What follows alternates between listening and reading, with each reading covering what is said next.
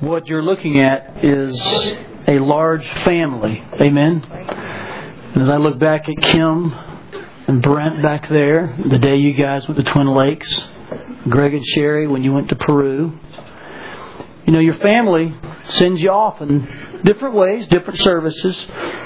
But it's good to know that when you take a step like this, you've got your brothers and sisters in your corner. Isn't that a good feeling?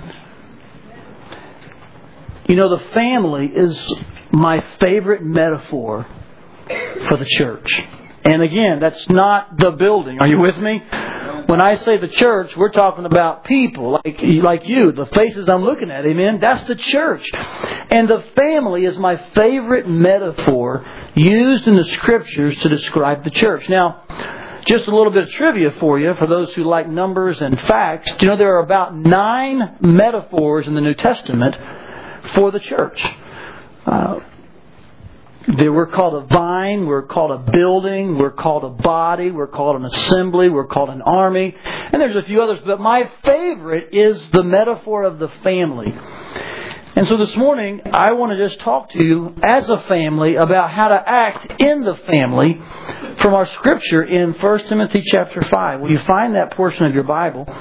It speaks about the church's behavior, and I think it's interesting to note that when he describes how the church is to behave, he goes immediately to the metaphor of a family.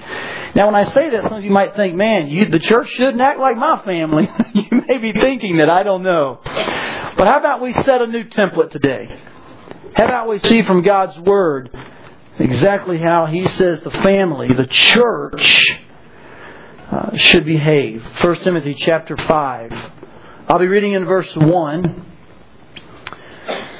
Paul instructed Timothy here, do not rebuke an older man harshly. You see that there? But instead exhort him as if he were your father. There's the beginning part of verse 1. And I want you to notice a couple of verbs that are mentioned in this very first verse. Okay, have your pen handy. Take some good notes here. He mentions the word rebuke, that we're not to do that. This is the only time in the New Testament this verb is used. Now, you'll find the English word rebuke several times in the New Testament. But there are different words for that in the Greek language. And this is the only time this actual Greek word is used. And it means to embarrass in a public way. It means to censure. Would be a word that perhaps you could put your hands around. You've thought back to different political figures and the censuring process that happens and how that looks. He says here, we're not to call out in an embarrassing, humiliating way and those that are in the church. Now, he does mention an older man first, but I want to say something to you. The verbs here, not to rebuke, and then the words to exhort, apply to all the people groups in this verse. You say, well, how do you know that, Todd? Well, let me just explain to you that when you look in the Greek language, you look for verbs and nouns that agree. And all of the different nouns in this verse, these first 2 verses, women, brothers, older men, and so forth, they all relate to the word exhort. And so when you talk about treating the church members right, how do you treat your family? We're not to embarrass or publicly call people out in a humiliating way, but we're to instead, the Bible says here, exhort them. Specifically in this case, an older man. The word exhort is an awesome word because it's a combination of 2 words. It's a combination of the word to call and the word alongside of. So when I exhort someone, I'm hearing their call to come alongside them and walk with them. Are you with me? In fact, this word exhort is parakaleo. And did you know that the noun form of that is the name given to the Holy Spirit? When Jesus said, I will send you another comforter, I will send you another parakletos, He's saying, I will send you one who will come alongside of you in the church family. And this is written specifically to Timothy, so I accept this instruction first and foremost right here with our elders. And this is to be most textually correct, this is what church leaders have to do. But I'll make some application to all of us, don't worry. But in this boat that we're rowing as church leaders, we're not to publicly embarrass and humiliate people in order to get them to act the right way. That doesn't mean there's not a place for the public exposure of sin. In fact, we'll see later in 5 and 6 of this same book that elders who sin were rebuked before all, but it's a different word. And the idea of publicly embarrassing someone is against Scripture. Instead, when you hear the call of the church family saying, hey, I'm struggling, I'm in need, then church leaders specifically should come alongside of them, hear the call, and walk with them. Doesn't that picture a family for you? Isn't that what families do? We walk together through life. And so no wonder that the metaphor of the family here is given as the way we're to behave in church. And by that I mean among each other. We're to hear the call of our brothers and sisters and our fathers and our mothers. We're to hear the call of the older women, the older men, the younger women, the younger men. And we're to walk along with them. That's the real gist of these two verses. And then he says not to do that to older men first, but to treat them as a father. And then he says to younger men as brothers, older women as mothers, and younger women as sisters with absolute purity. He kind of like sets the stage. He says, here's what you're not to do and here's what you are to do. And you're to do it with these kinds of people. Older men, older women, younger men, younger women. Now, I would make an observation for you that's really deep. All of you fit into one of those categories. In fact, let me explain to you how I think Timothy read this verse. Because there's an understood you that begins the verse. When he says, do not rebuke an older man, the understood you is, Timothy, you're not to do this. And so as Timothy read these first two verses, he's thinking, okay, older men, older women, younger men, younger women. In his mind, he probably thought this. He thought, okay, so whatever age I am, I guess those older than me would be older men and older women. And if they were younger than Timothy, he's thinking, I guess they're a younger man, younger woman. Which is why sometimes we're not given ages about what's older or younger. I tend to think, watch this, that it's kind of based on the person who's doing the treating. Does that make sense? I mean, Timothy here, we don't know his age. He could have been around 30. We know he was somewhat young and probably felt intimidated by that because he was dealing with older people. And I think his age, whatever it was the line for him to say, okay, if you're above that, then you're an older man or a woman. And if you're below that, you're younger. So when it comes to applying the Scripture, then I have to say, okay, as a pastor at First Family, as I deal with our church, some of you are older and some of you are younger. But let's say you're dealing with another one of our elders or dealing with each other. You may be younger to someone but older to another. Does that make sense? So in a lot of ways, these verses will have some real good application for us. And based on who you're around, you'll need to adopt them and apply them and live them out. You may be older in one case and younger in another. And that's why in these verses, he lays out for us a wide range and an all-inclusive plan here to how to treat folks in the church, how to behave among each other. And I want to just go through these 4 categories and just give you a key word for each one, okay? Because it's really not a hard verse. These 2 verses aren't hard to understand. We're not to embarrass publicly. We're not to try to leverage you with humiliation. Instead, we're to walk alongside of you. And here's how we do that with all the different age groups. First of all, he says to older men, I wrote down the word in my mind that we're to come alongside older men with respect. Just jot that word down, would you? That's a key word when I think about how we're to treat older men like a father. Now listen very carefully, First Family. As we talk about the people in this verse, the fathers, the mothers, the brothers and sisters, some of you are going to have grand and glorious thoughts because you were raised and you are in a wonderful family. But some of you are going to have negative thoughts. You're going to have thoughts you wish didn't enter your head because you remember a father who abused you, or a mother who was absent, or a brother or sister who treated you awful. And I want you to know something. There's been a group of people praying all week long that God would arrest those negative thoughts and give you the ability this morning to at least think about words like father and mother and sister and brother in a biblical, positive way, okay? We know that things happen in life that sometimes you can't control and you're left to respond to those. Maybe this morning would be the morning that God would free you from the bondage of having to be bitter or mad at someone who is a father or a brother, and could free you to see perhaps the church as not the family you had physically, but the family that God envisions spiritually, so to speak. So we're praying, because we're well aware that, as we mention these words, not everyone has the kind of thoughts other people have. Let's pray that God would give us His thoughts for fathers, mothers, sisters, and brothers. Amen? That's why He says here, treat an older man like a father. You know something I would never do? And I don't want to use the word never a lot. But I hope that I would never embarrass and publicly humiliate my dad. I mean, I said this before, and it's true. My dad is my hero. He's one of the best friends I have. We don't talk every day, and he lives down in Tennessee, but he's just been the most instrumental person in my life. I trust that I would always have the ability to know how to respect him. I recall the day he called me and asked me an astounding question. This was probably 10 years ago. I was in my mid-30s. And he had been asked to be the university of a college.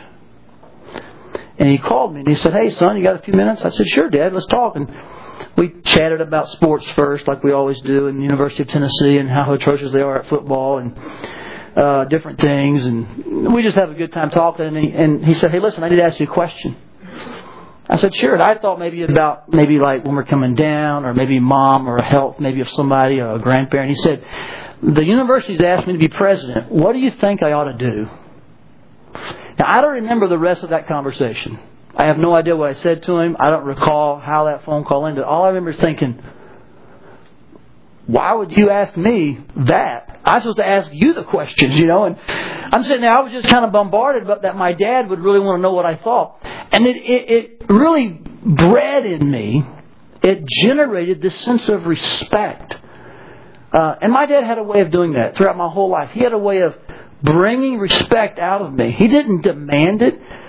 He didn't sit at the table and say, "This is the head of the table, my fork and my knife and my rules and my money, and you don't respect me or you'll get out of here." I never recall my dad even acting that way. He just had a way of letting me talk sometimes, which was sometimes dangerous. But he would just ask questions. He would let me talk. And over the course of a lifetime, it bred in me an incredible amount of respect. I saw him love my mother unconditionally. I saw him always keep his word. And just over the course of all those years, that phone call kind of epitomizes to me the way my dad interacted with me, which in turn caused me to respect him. I remember thinking that in response to that question, what I don't want to do is say something here, "Well, Dad, how could you even think about not accepting that? What's wrong with you? You must be getting senile." I didn't answer like that. I didn't say, "Well, Dad, if you had any spirituality about you, you'd pray about it first." I didn't answer like that. In other words, there's no way and there's no reason to answer my dad in a disrespectful way. That same attitude that I have towards him, I should have towards the men in our church who are older than me. That's as plain as I can put it. Your church leaders should have the same respect to older men. And I just want to encourage you, if you interact with church people as well, to follow the example of your church leaders. And those who are older than you, have an attitude of respect to them. He says when it comes to younger men, I think that's the next word here, isn't it? He says, treat younger men as brothers. The word camaraderie came to mind. I will walk alongside a younger man as if he were my brother, with a sense of camaraderie. Now, here's how I arrived at that. I don't have a brother, first of all. So I don't have any idea what it's like to live with another male that's a brother. I don't know. I have two sisters and that's it. So I ask a lot of questions around our office and with our elders. And by and large, this was the word that kept coming up. People would say, "Man, my brother and I, man, we would duke it out at home. But once we left house, man, we were thick. We'd support each other and we'd stick together." One of our ladies said, "My brother, man, he'd pick on me at home." I'm not saying that's right. She was just stating her situation. He'd pick on me, or sometimes it seemed like we were arguing, but once we left the house, I mean, I could bank on my brother to be there for me. He always had my back. One of our staff members says, when I think about brothers, I think about folks who got your back. Someone else used a military example. Like, it's like you're kind of in the trenches with people that you know you can count on. Camaraderie. That's how we're to treat younger men. Notice what's not here. It's not a sense of looking down on someone. John Dawson is a struggle or a question. I don't say, well, John Dawson, good night. What is your deal? And I don't just start, berating him with words that would demean him. I come alongside him. Watch this. As a peer. That's what the Bible says here. As a brother. Someone who has a common relation. So camaraderie should typify those who are younger than us and how we relate to them. Look at the next word. He says here we should treat older women as mothers.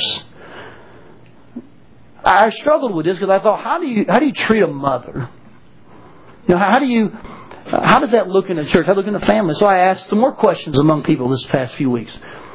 And I came up with 2 words that I think most folks settled on. And that's these 2 words. So really you get 5 words today, not 4. There's 4 groups with 5 words. That's appreciation/affection.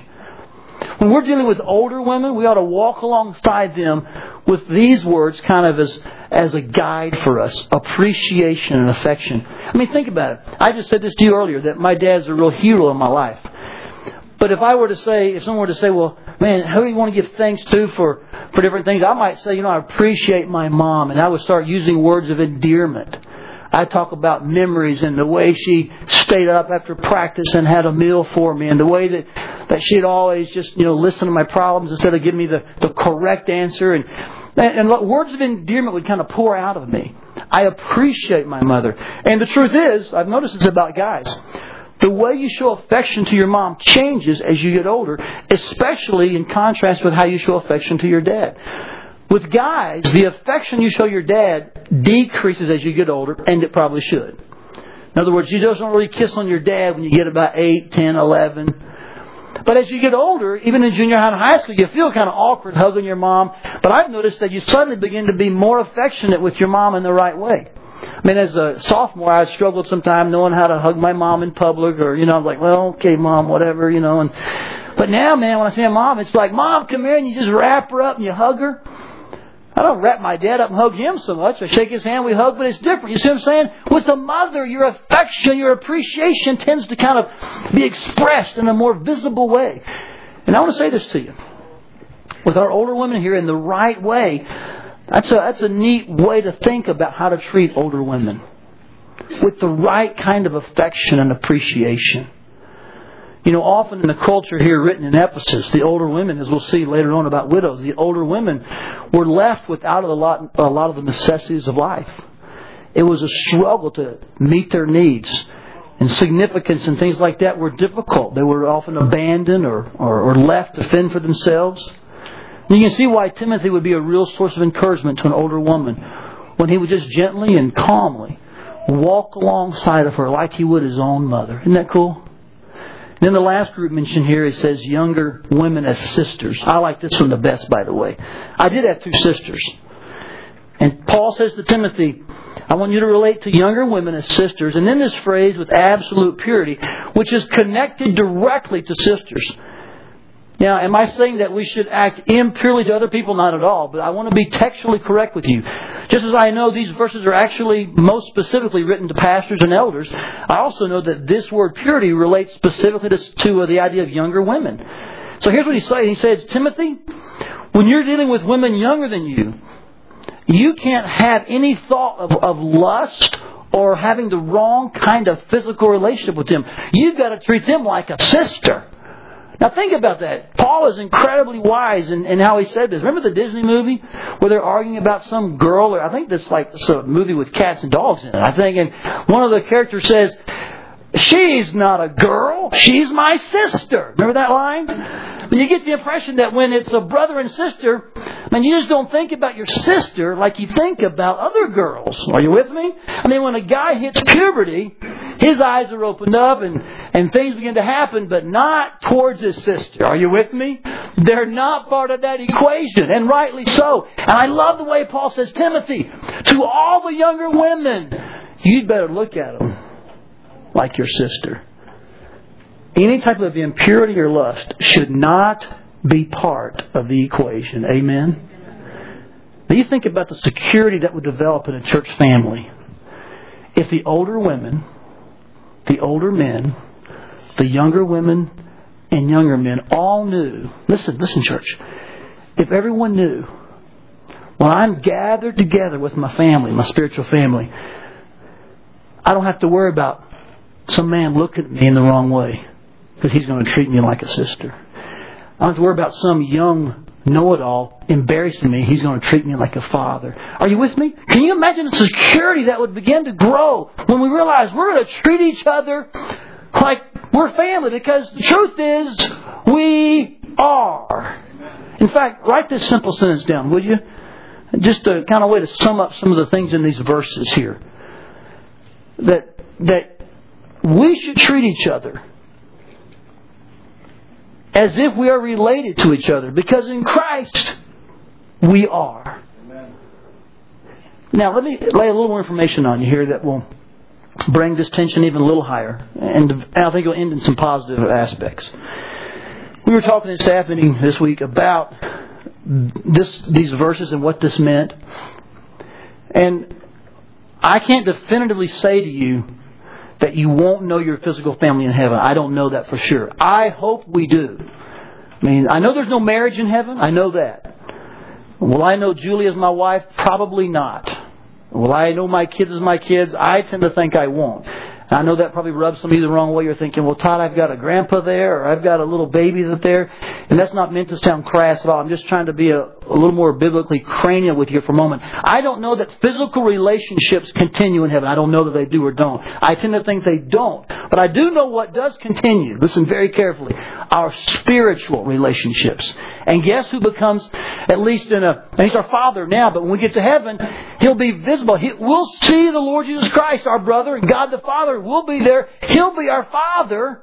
We'll be connected to each other. The truth is this, guys. Our spiritual family will last a lot longer than your physical one.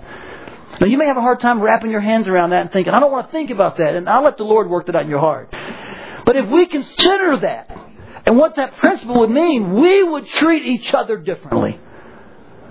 Some things would happen. And now I'm going to really get personal with you. We would think twice before we just walk out on a church relationship or commitment. You know that? We would. We wouldn't be near as quick to say, I'm done here. Because we know that, you know what? This is our family. We're connected. I made a strong commitment here. I can't just check out because I didn't get my way one time. Now, are there honest times when God leads people to different local bodies, different expressions of His body? Sure there are. I wouldn't doubt that at all. I'm not arguing that. But I'm saying that we should elevate the reasons for those and think twice before we just jump from here to there to there. Amen? Because we're part of a family. Last time I checked, you just don't jump from family to family over every last meal you cooked that wasn't right. Or last time you didn't get the $5 before you hung in there. You fought for it. You believed in it. And I say to you, as honest and humble as I can, that kind of attitude would serve every church well. If it's people would say, we're going to hang in here. We're going to stick together. And that's what's called for in these verses. I also think it would help us understand the real importance of training our kids in our home. Listen to this. Listen to this. For my son to know how to treat another younger woman one day, I'd better show him how to treat his sister. Because the Bible calls him to treat other young women as what? Sisters. It is imperative that I understand that and train him to treat his 3 sisters right. Otherwise, I may be doing a disservice to hundreds of other young women he's in a church with one day. Are you with me? The same thing's true for Bethany and Brianna and Brooke. I should teach them how to treat their brother, because one day they're going to need to treat younger men as brothers. Do you see how valuable your home becomes? And parents, listen very carefully. I trust you will take very seriously the kind of relationship training you're doing in your home. Because it carries over. They're going to know how to treat other people in the church one day based on what they learned in your home today. It really elevates and highlights the need for parents to train their children well. How does my son know how to treat an older man? He probably watches how I treat my father. How Julie treats her dad. Are you with me, guys? That's such a plain and simple verse, isn't it? So there's a commitment I want to make to you again today. I know I've made this commitment But I want to make it again to you because I know that I've failed at it at times. I know there are people in this church that I haven't treated right. And that's not been my heart or intention, but I know it's happened. And I this week I've said several times, I said, God, just erase any kind of hurt from my life or their life. Just, God, heal things supernaturally. I just want to thank the Lord that that's not been a constant or a big thing at our church. Amen. But I'm sure there's been times I've not done well in this environment. And I want to recommit myself, as we did when we started our church, to just pastoring in a way that when people call you alongside, that we do that as we would a father or a mother or a sister or a brother. In fact, I want to say this to you guys with humility and boldness. I commit to treating you, and I'm going to show you a picture of who you are.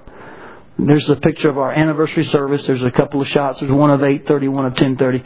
I commit to treating you, our church, like I treat the other picture here I'm going to show next, my family. Like up in the upper left, my father and mother.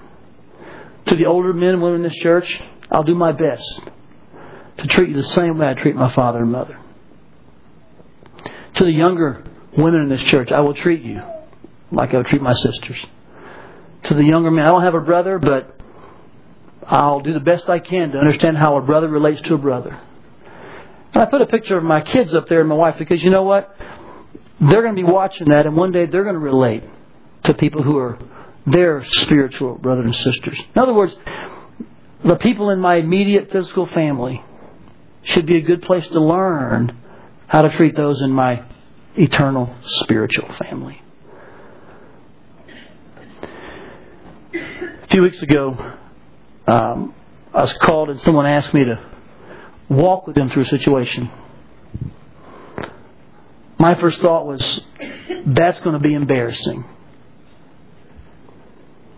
It was fleshly and carnal and wrong.